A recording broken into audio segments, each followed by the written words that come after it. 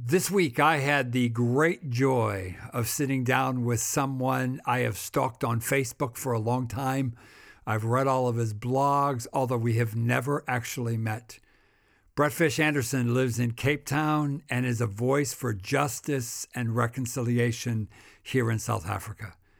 I love his energy and his passion, as well as his authenticity and the honesty with which he shares his own story.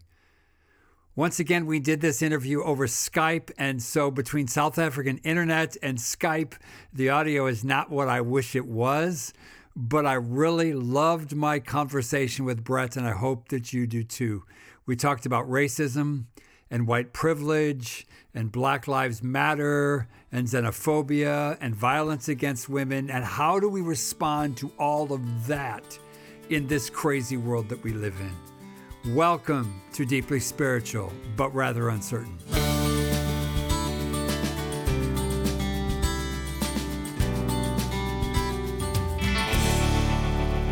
Brett Fish Anderson, welcome to the podcast. It really is great to have you here. Yeah, so good. As we were just saying off air, we've known of each other probably for decades even, and this is likely the first time we're meeting or the first time we're having a proper conversation. I think so. The first time I heard your name, my boys had gone to summer camp or winter camp or one of those, and you were the speaker, and they came home raving. Oh, wow. And since that time, I've followed your stuff. I've read a lot of your stuff, and so it's great to have you here. And first, when I first started thinking about doing interviews on this podcast, you were very high on my list. So wow. Sure. I appreciate you doing it. No, absolutely. Thank you. I think you have a lot to say into South Africa, but into the world around some of these issues. But before we get to all that, tell us who you are. Humanize yourself a little bit. Where do you come from? Who are you? So I am 45 years old and hold very strongly to the idea that age is just a number and refuse to properly grow up. The older you get, the more you hold on to that, yes. I know. My parents are nearing 80 and claiming that 80 is not old. And, yes. And I think when I was young, 30 felt like the end. Exactly. So it's interesting to see how that plays out. But I think it's a key part of who I am. It's kind of a subtle thing of not choosing to grow up, but just trying to kind of maintain that youthful optimism and belief and hope that I think a lot of adults kind of lose. I actually had an interaction with a pastor when I was working at a church who called me into his office and said, one day when you are older and you fall into the rut of life, you'll be like me. And I don't know if I said it in my head or out loud, but there was this response of I'd rather die. I think the message I was being given was that this passion that you have, this hope, this wanting to change the world is a phase you're going through because you're young, and that will die out as it does with so many adults. And so I think part of maybe that challenged me to be who I am today, but it was like, if I ever become someone that gives up, that just is in something called the rut of life, if I stop living, if I am ever existing, then I would rather die. So I think that's a core kind of role in terms of who I am. I grew up in a Christian home. My dad is a pastor, and I made some kind of commitment age 5 to follow Jesus. And it was around the end of school, we used to call it Standard 9 back in the day, grade 11, where I made a commitment to follow Jesus, and that has never waned. It obviously has roller coasted. They've been, and not to say that I became perfect or great person or anything like that, but at the core of my being is a commitment to follow Jesus. And the last 5 years in particular, and we'll get onto that, have been largely hard as I've focused more on justice and race in South Africa. And so much of my Christianity, churchianity has been stripped away. But the one thing that is never letting go, I think, is Jesus. The person, the godness, the character, the words of Jesus, I am completely in love with and completely think are worth following with my core of my being till the end. And so that keeps me going. So I think that's a big part. Another, I just kind of made notes in terms of just trying to understand what would be helpful. And I've got just 3 things that I think will kind of give you an overview of who I am, unless I've already said too much. One of them is I think it was when I was in college days, I started a thing called Thought for the Week, which was basically an email message to some friends of mine, challenging them about things in the Bible. This is something I found out this week. This is something I learned or was challenged by, and basically through Hotmail. And I think I'm the only person in the world today who still uses Hotmail. But my email list grew, and I used to just any kind of way of getting people onto the list I would, and it grew to eventually about 3,500 subscribers. And not to say that I think 3,500 people are reading them every week, but it's just an opportunity to just challenge people. It became a weekly thing. I spell thought THORT to the absolute disgrace of my uncle in England. I think if I could change that, it would make his life. But I went for a phonetic thing that's slightly different, and maybe that categorizes a bit of who I am as well, just in terms of not kind of always falling in with the norms of being the guy on the edge, challenging, questioning, and asking questions. And so when Facebook came along, I kind of moved on from Hotmail to Facebook, and I really categorize it as that verse that Paul speaks about in Corinthians of becoming all things to all people in order to win some. And so for me, it was a sense of what can I use to share something that has been good news to me, that I think is good news to the world. What means can I use to get it to them? And so I use social media very actively, mostly Facebook, but also Twitter, YouTube, whatever I can. And my life is comprised of kind of 2 components. The one is kind of just talking about God, sharing things of God, justice, things like that. And then the other side is using comedy, using humor, using my inherent weirdness to just try and attract people, to draw a crowd, with the aim, again, of just being able to share something that I think is really good news. And so the other side of that would be my improv group. So I'm part of an improv group. We were called Theatre Sports in 1999 when I joined, which seems like a lifetime ago. And so it was really exciting to realize this year that with a few years, I was overseas for a bit, so I skipped a bit, but it's been about 20 years of doing improv. And we're now called Impro Guys, Guise. And we are Cape Town's longest running show. And we are busy doing pop-up shows at the moment, so we don't have a weekly show. We just do runs here and there. And the heart of improv is making things up on the spot. So getting up, getting a scenario, and just going for it. I was never particularly good at acting, I think, because I hated rehearsing. And so the idea of actually just getting up on stage, and also because I work best, I think, when interacting with an audience. So I play off an audience, whether it's comedy, whether it's talking about God. I have kind of a back and forth engagement with the audience. And I think that's a bit of my persona as well. Just trying to not be the holy man of God on a pedestal, but just being some guy on the stage, often with a stuffed dolphin or really weird hair. And the hope that is, if people can see that and walk away feeling challenged, it's not going to be attributed to me. But hopefully it will be attributed to actually God did something, or the words that were spoken were serious, because it seriously couldn't have been that weirdo. And so that's the second one. And then just currently I'm involved in an organization called Heartlines. And they've been doing kind of theme or values-based work in the country for over 10 years. And currently we've got a program called What's Your Story?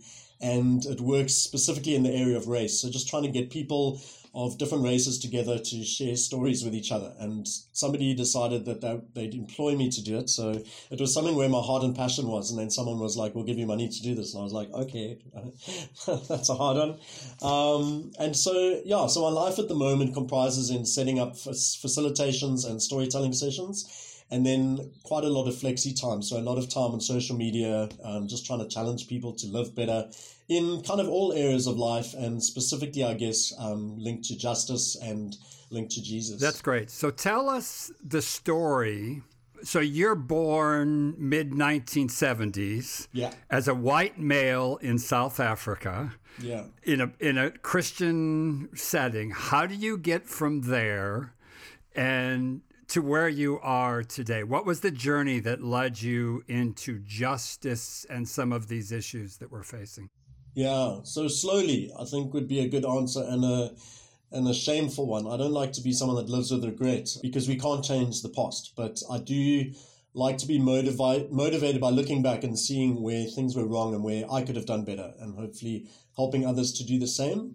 And so the question of particularly kind of justice where it relates to race for me is it feels like such a contradictory one in my life. And I'll see if I can explain it well.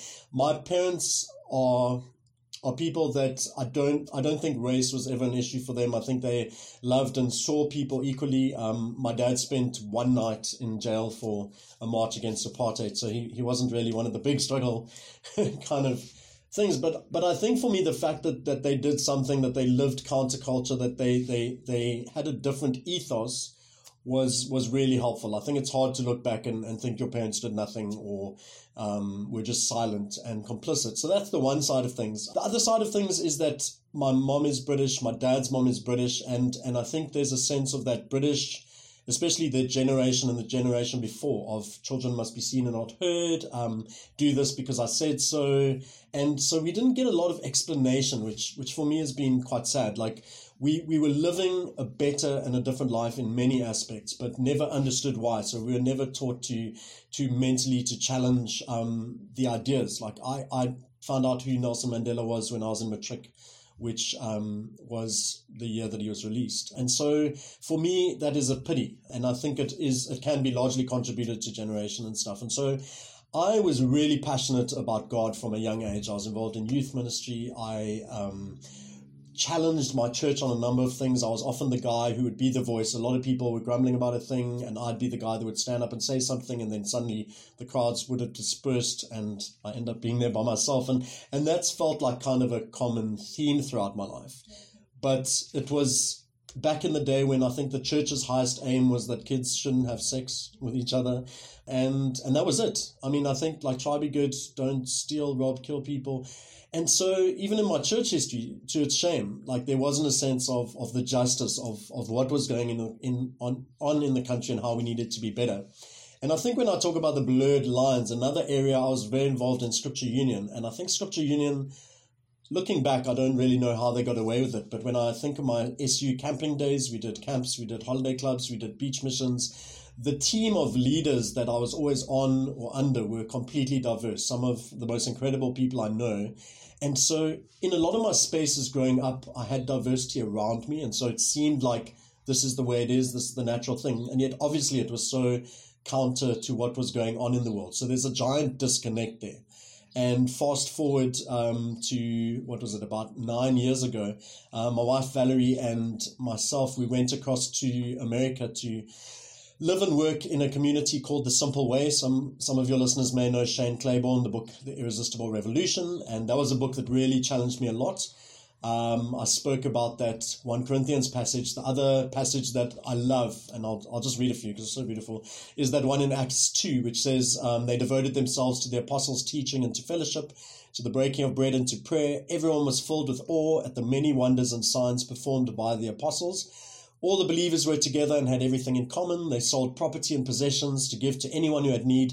Every day they continued to meet together in the temple courts. They broke bread in their homes and ate together with glad and sincere hearts, praising God and enjoying the favor of all the people. And the Lord added to their number daily those who were being saved. So when I was living in Stellenbosch before we went overseas, and just before I got married, and we've celebrated 10 years this year. So 10 years ago, I was living in the suburbs of Stellenbosch on the back of someone's house, kind of a granny flat thing. And I didn't know any of my neighbors, except the people across the street were part of a church team, so I knew them by association. But for me, it just felt like these high walls, these big gates, there's no sense of community. And that scripture particularly, like they lived together, they were in each other's space. And just while they were doing the things of following Jesus, people were added daily to their number. There are no missions, there's no EE program, there's no knocking on doors. It's just like they were being the church. They were loving Jesus, and it was so attractive that everyone wanted to get a piece of it. And so that passage has wrecked my life, inspired my life, challenged me. And so I actually ended up moving into a local township, Kayamandi, for 18 months, which probably sounds quite glamorous. But unfortunately, I met my wife Valerie during that time, and she lived in Cape Town. And so I spent a lot of time in Cape Town and not in the township. So there was a sense of the goodness of being in the space and connection with people, but I was very distracted, obviously, and that turned out well. So I'm I'm not too sad about that. But anyway, so there was this sense of disconnect with community and trying to figure out, like, what does community look like? So we went to the States, we lived in that community. That is a whole other podcast on itself. It was very challenging for us. There was a lot of good that came out of it in our lives for us, but it was also a really hard time. But one of the things I think we learned, and we were basically living in a low economy inner city space in Philadelphia, and the kind of space that when you went into the city, people ask where you say Philadelphia, they're like, but you're white. So one of those neighborhoods, gunshots every night. I think 3 people were killed on the streets around us while we lived there that year. And so we were there for 18 months, and then we were in a place called Oakland, which is near California, near San Francisco, on the other side of the coast. So we spent 3 years in America, and during that time, the whole incident with Trayvon Martin happened, Eric Garner, a whole list of names of black people, particularly black men a lot of the time, but there were a lot of black people of color that were killed, and largely by police officers, in a number of incidents that at one stage felt like one every week. And I think it was interesting for me looking back when I try to understand it. I think it was this idea of being an outsider, looking in at a story that resonated so much with South Africa. The race story in America is so different to South Africa, but there's so many overlaps. And so looking at how America was being challenged and overthrown, and how issues of race were becoming center point. People were marching, people were protesting, people were writing about stuff, really got me thinking. And I would describe myself as kind of lazy or uninterested. So if I'm interested in a topic, I'll find a blog post and read one and think, oh, cool, I've got it, maybe skim it, not even read it. And when Black Lives Matter stuff started happening, I just found that I'd read an article and there'd be 3 links at the bottom, and I'd read all of those, and then I just get into this rabbit hole of just being so consumed by the passion and the compassion linked to that particular topic. And so it was like something I'd never had before, kind of a passion that was equal to my passion in Jesus and Christianity, I guess, but on a topic that was kind of outside of the church. And the people that I was reading in America just ended up being largely African-American women, white people saying nothing about it or hardly anything about it. There were some white women, Rachel Held Evans, Sarah Bessie from Canada, who were speaking into it. And so largely women, but in particular African-American women, people like Carol Cleveland and Austin Channing Brown. And so just like when we moved back to South Africa after 3 years, and it was always like we were going across to do something. We originally went for 18 months, it got extended, but we were always coming back to South Africa. I came back with the belief that I can't live in South Africa and not be passionately engaged with things as far as they concern race. And seeing that as such an integral part of my Christianity, and people are often in the place of trying to separate the two. There's Christianity, there's the gospel message, and then there's this thing called social justice. And people in the church often speak about social justice quite disparagingly. I had a fight with a pastor online a couple of months ago from a big church in Cape Town who basically made a speech and then said it as a status, saying something along the lines of looking after the poor and things like that were byproducts of the gospel. And for me, like a basic reading of the gospel, the greatest command, love God with everything, but also love your neighbor as yourself. You can't love your neighbor as yourself and then be okay that your neighbor who doesn't look like you is living in a completely unjust and maligned and pushed to the side kind of circumstance. So that was the big motivation for me. And over the last 5 years, there's been a sense of I need to read a lot, I need to speak to people, I need to learn a lot. I don't know anything about my country's history beyond the apartheid history that I was fed. And so that really kind of got me on the journey. If I can say one more thing, early on when we came back, we were super privileged to be able to go to Robben Island, which I'd never visited, and spend a weekend there with a friend of ours, Renee August, who led a retreat with 30 young upcoming leaders and me.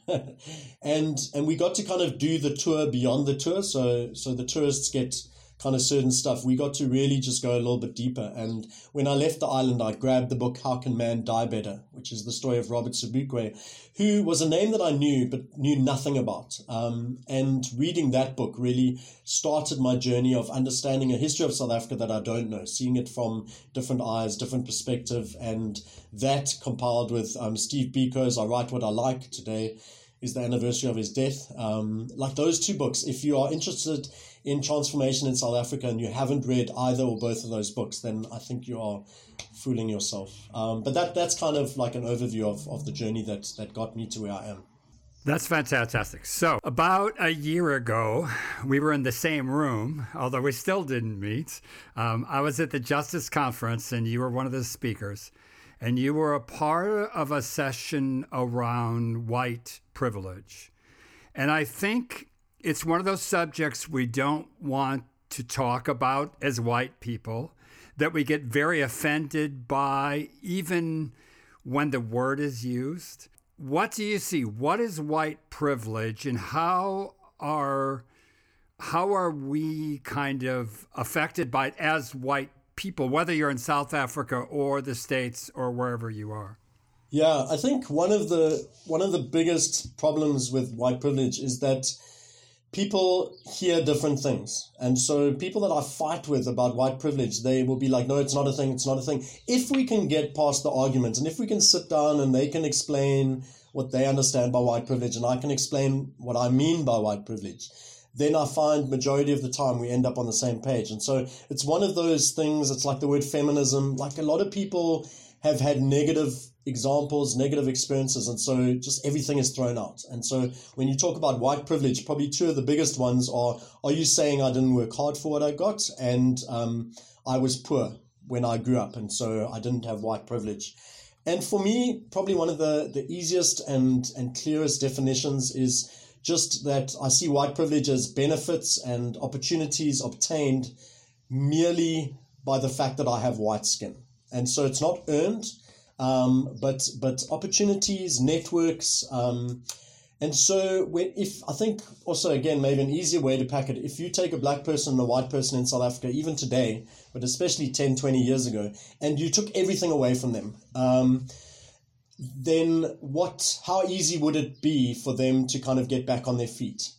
And so it talks about opportunities, it talks about access. And so like a poor white person will have access to bank loans a lot easier than a black person. And so there's a thing of suspicion as well. So white people are less suspected than black people. So we get away with people assuming our intentions are good, assuming we can do stuff, assuming our intelligence, assuming we'll pay stuff back. And so it's just like the road ahead for us becomes easier, not because whether we've worked hard or not, there's opportunities and access, and it's easier to get ahead, more easy to get ahead than it is for a black person. And then the other side of it is when we talk about white privilege, a lot of people think, oh, you want me to feel bad, you want me to feel guilty. And I read an exciting quote this morning on Facebook that I'd like to read to you, if that's okay. My friend Sean DeToy posted this. It's a guy called Eric Raitan.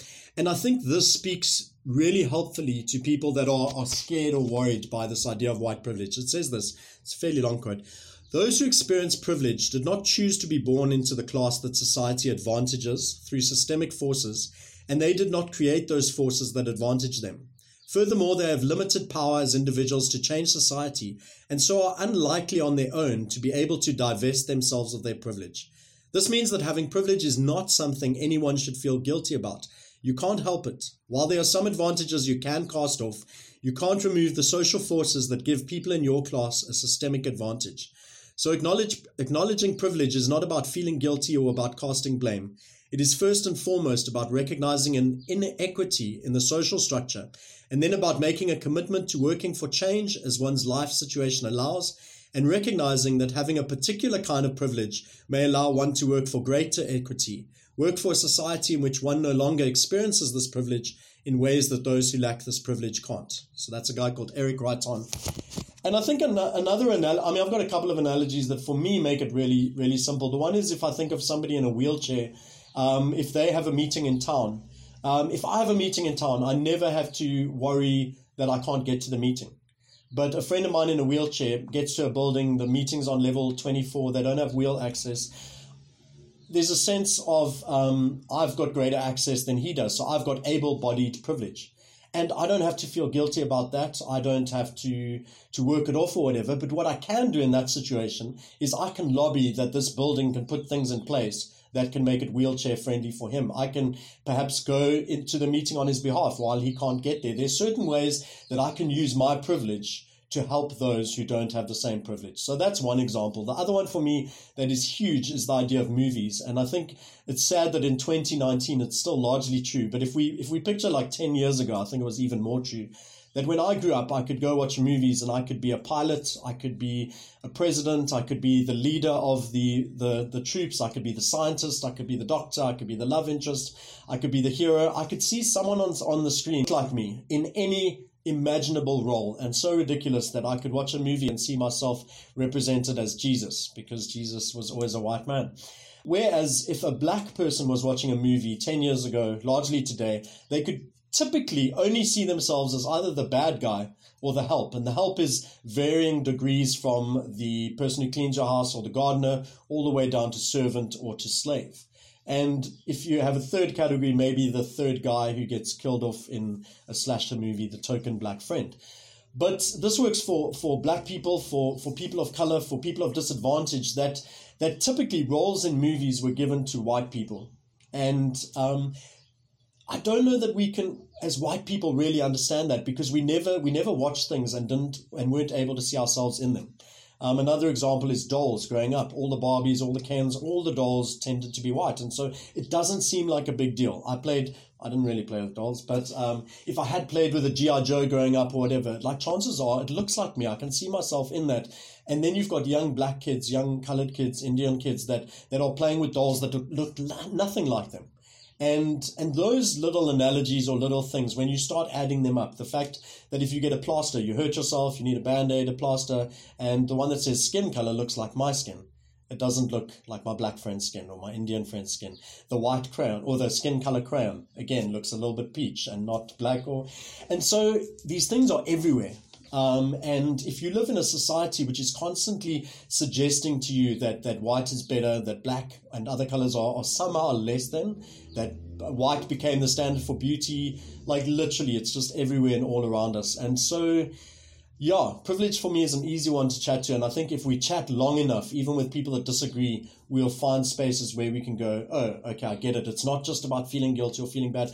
A white person that's had nothing their whole lives, that grew up in a shack somewhere, there's still opportunities they have. There's still access they have that black people are not going to have the same thing too. And even if it's just a lack of suspicion. My favorite or least favorite is neighborhood WhatsApp groups, neighborhood watch WhatsApp groups that have BM, BC, black, colored male, whatever. They have like secret codes for black, colored in KwaZulu-Natal, possibly Indian. But I've yet to hear of a neighborhood WhatsApp group that has a dedication to a white person, because white people can't be suspicious. White people always belong. And so even in neighborhood WhatsApp groups, there's this sense of privilege. If I'm a white person, I'm never going to have a whole group of people, some of them armed and some of them really scary, stopping to ask me if I belong in the neighborhood. So how do we as white people kind of educate ourselves around these things? I remember you mentioned the Black Lives Matters movement. And I remember when it happened, the immediate response of so many people was, no, all lives matter. And it's like, you're not listening, you're not hearing the pain, because our privilege kind of keeps us from really hearing where that person is coming from. How do we change that as privileged people? Yeah. I think just speaking into the hashtag, because it is one that confuses a lot of people. A lot of the stuff feels very much like Matrix, blue pill, red pill stuff. That once you get it, you really can't unget it. And once you've seen it, you can't unsee it. And it's almost hard sometimes, as somebody that's been doing some of the work and learning some of the stuff, to remember that other people haven't necessarily made those connections, and not to come from a place of arrogance or look at me, I'm woke, I've got it. But really to journey slowly with other people, because until you know something, you don't know it. And so there is a sense of, like, if you're living in South Africa now and don't know the things, there is responsibility. There is a chosen blindness in that. But just going back to the hashtag, if you think of attending someone's funeral, and somebody comes in shouting all deaths matter and has a photo of someone else that's also died. It's just a completely inappropriate thing. Having a funeral to acknowledge or to remember, tell stories about a person that is special to you that has died does nothing to delegitimize any other death. It's just saying that in this moment, this is the thing that takes focus. The pain of a Black Lives Matters hashtag is that we never needed a White Lives Matters hashtag because nobody ever really suggested that white lives don't matter. And so Black Lives Matter fits under the umbrella of all lives matter. Of course, all lives matter. They're never not saying that. But there's so much evidence in America for the 3 years that I was there. There was so much evidence week after week after week in the news headlines that Black lives didn't matter.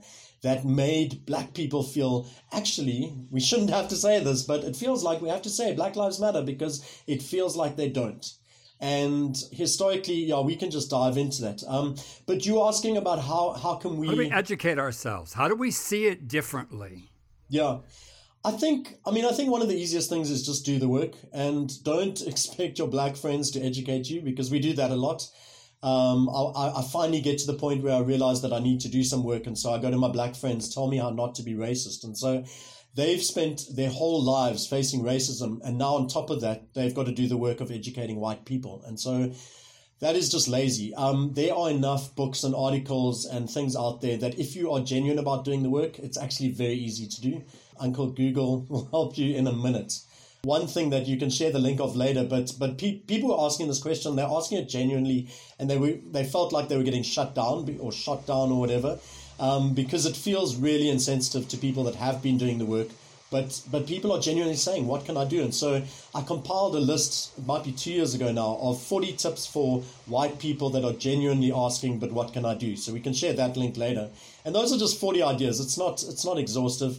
But there are, like I said, read the Robert Sobukwe and Steve Biko book. That will help give you a basic education. Another thing that Val and I found really helpful and probably a lesson or a challenge we got in the States was start reading people who don't look like you. And so typically when I grew up, I never ever once said, let me go and read an old white male's book. I never said that. I never thought that. But if you looked at my book list, most of the books would be old, middle-aged or middle-aged to old white Christian males, because that's what I was interested in. And so by recognizing that, I can start to go, I'm going to start reading books written by women. I'm going to start reading books written by people of color. I'm busy reading a book at the moment by a guy called Richard Twiss called Saving the Gospel from the Cowboys. He was a Native American guy.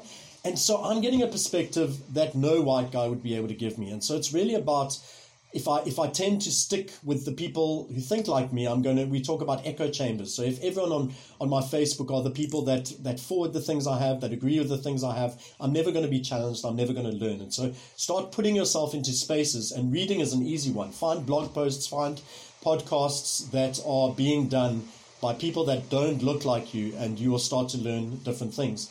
I think another huge one, when I turned 40 5 years ago, my birthday party, we'd just come back from the States, so it was literally connected to people I'd known from 3 years before that. But entirely white. I don't think we had a person of color there. And this year, my birthday party, which is in January, it helps that I do it with my friend Mklatsi, because he's my birthday twin. But it's a complete diverse range of people. And so for the last 5 years, we've been intentional about investing in the lives of people who don't look like us. And if all your people are white, it can start to feel a bit token to go and get a black friend. And so it's something that needs to be navigated well. Like, you're not getting a black friend just so you have a black friend. You're getting a black friend because you realize your life is full of white people and that you're missing out, and that there's a lot to learn from each other and from people that don't look like us. And so one of the ways we do that simply is by, at the end of the year, Val and I get together and we make a list. Who are some of the people we want to hang out with next year? And we make a list of maybe 15 key people. And it's not saying we don't hang out with other people. But then when it comes to having dinner, we will invite people from that list. When it comes to having a thing, those are the top people that we want to start hanging out with, and just making sure those lists of people are diverse. So older people, people from different backgrounds, even people of different faiths or that come from different countries, but especially people of different color. We start spending more time with them, friendships and deeper relationships will develop. And so a lot of the stuff is just intentionality, just making the moves. But reading feels like an easy one, or listening or watching. There's some amazing movies that have come out in America, particularly dealing with some of those stuff. My favorite one is probably, I think it's called Brain Spotting. I always mix it up. It's between Blind Spotting and Brain Spotting, but I think it's Brain Spotting. And they're just movies that deal with these. Another one is The Hate You Give. Easy way to spend 2 hours and just educate yourself a little. Just really listen, just really learn. And yeah, I mean, for white people, the best things we can do is listen, just stop talking. I wrote something about that this morning, that we tend to dominate the microphone. We tend to dominate the speaking spaces. Just sit in the back and just commit for the next year. I'm just going to listen. I'm just going to learn. I'm just going to let other people speak, and I'm not going to take the mic. That's easier said than done for some of us. Oh, yeah, totally. Yeah. Okay, so let's have another conversation, and because there's another word out there that gets thrown around a lot that I think it's worth talking about. It's racist, racism. When am I a racist? When am I when I laugh at the joke at work, does it make me a racist? How do you define that? Yeah, I was giving that some thought this morning because you kind of shared the question with me before. And this is something I thought, which might be a little, I don't know if it's controversial, it's just weird, but this is just how I was processing it. I don't super like the idea of calling someone a racist. Just like if somebody kills somebody, I like to think of them as a person that's killed somebody rather than a murderer, because once we do the label, there's a sense of identity. But I think once somebody kills 20 people, I'm a little more happy to call them a murderer. So this thing with racism, I'm 45. I grew up in an apartheid era in a system that was really a good system in terms of how it was put together. Evil system in terms of what it meant, but really well done. For achieving the evil they wanted to do, apartheid was an amazing system. And so to think that I could grow up through that and not in some ways have become racist or have racist ideas or thoughts or mindsets, that would be an absolute miracle. And maybe there are some people that did it, but I think all of us have some form of racism in us. Yeah, I've heard you say that you're a recovering racist. Yeah. And even that term I'm happy with, but I'm kind of moving away from that in a sense now when I'm saying, like, I'm a recovering person. Well, I'm a person that's recovering from the racism within them. But I'm actually fine with being a recovering racist because I think there was so much in me. But I think when somebody pursues that stuff, when somebody holds on to those ideas and isn't willing to budge, then I'm kind of more happier with calling them a racist. But I think once somebody's on a journey away from that stuff, and maybe it's semantics, maybe it doesn't matter too much, but I think what's helpful is to know that all of us have racism in us. And when we think of the racist as the bad person, then it can be easy to distance ourselves from it. I'm not really a bad person, so I can't be a racist, so therefore there's no work to be done in me. And it's kind of this whole, like, it's either that or it's that. But most of us are probably somewhere along the middle lines. We're not completely free of racism. We are not absolutely hating people of other races and wanting to kill them.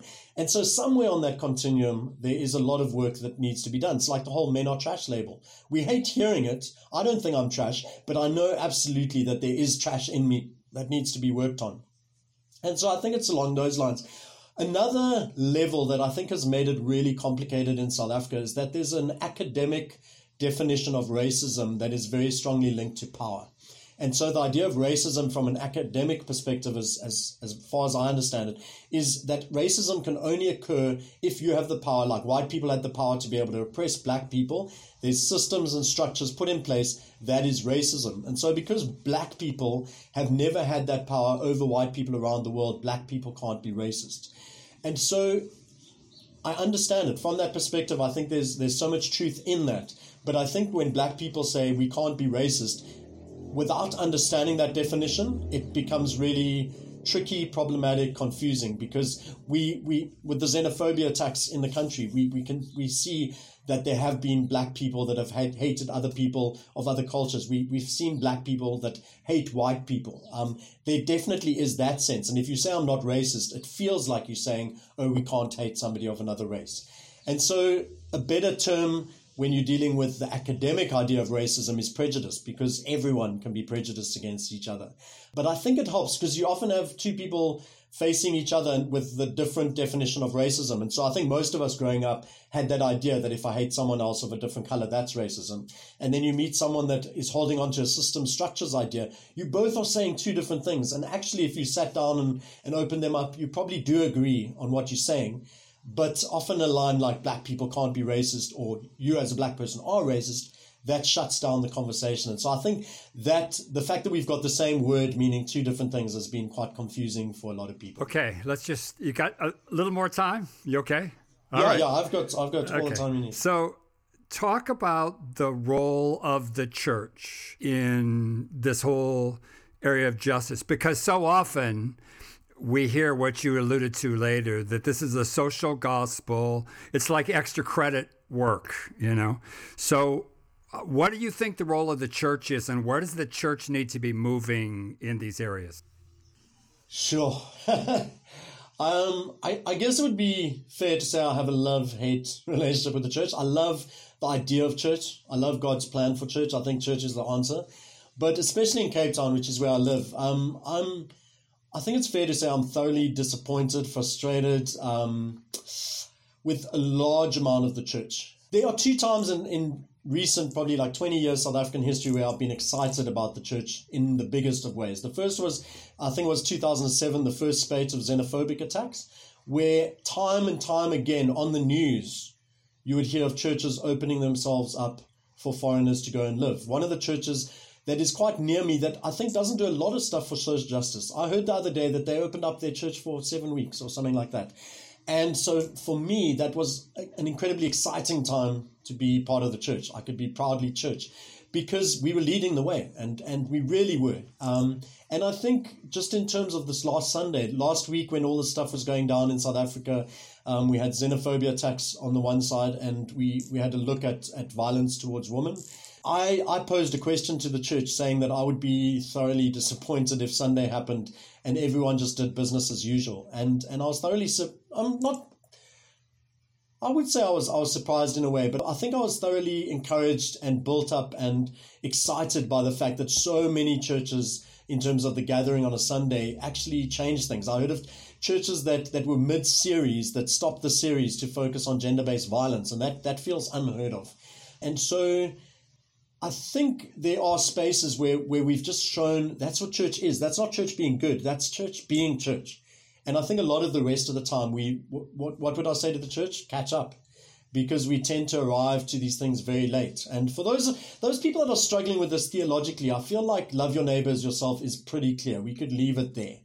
But I think Matthew 25, story of sheep and the goats, where Jesus is talking about the marginalized. And when you refuse to do this stuff, and he lists a bunch of things. And I don't think the bunch of things that he lists is an exclusive list. I think those were the marginalized people at his time. Who are the marginalized people in our time? And it would definitely be people that, like foreigners from other African countries. It definitely would be women and children, definitely would be LGBTQI group and various others that we can find.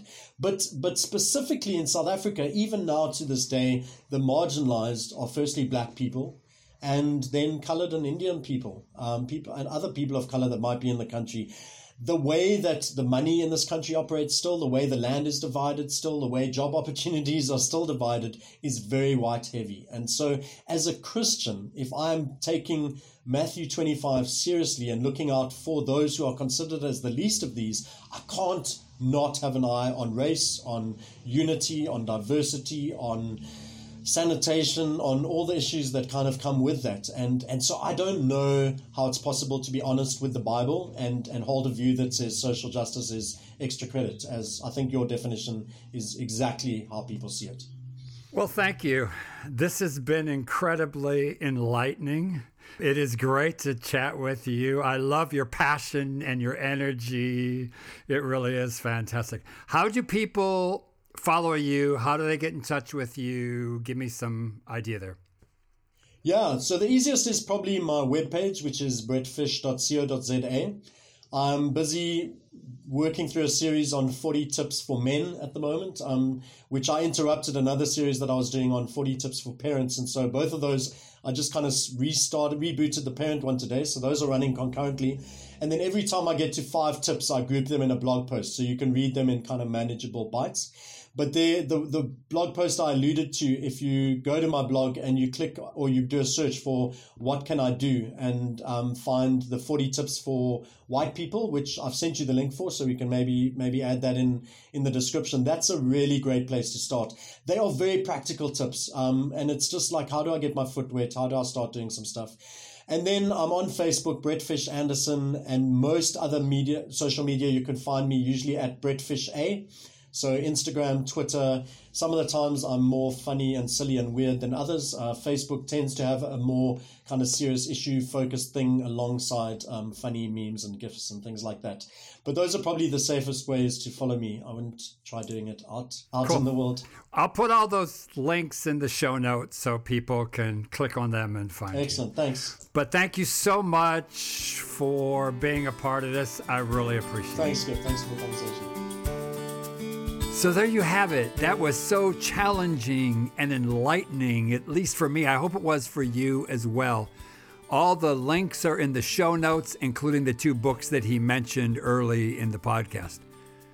Brett mentioned that the day we recorded this interview was the anniversary of the death of Steve Biko, who was one of the great voices of the struggle in South Africa back in the 1970s. Steve was basically beaten to death in his prison cell by the apartheid regime on September 12th, 1977. So in honor of that, I want to leave you with a quote of his. In time, we shall be in a position to bestow on South Africa the greatest possible gift, a more human face.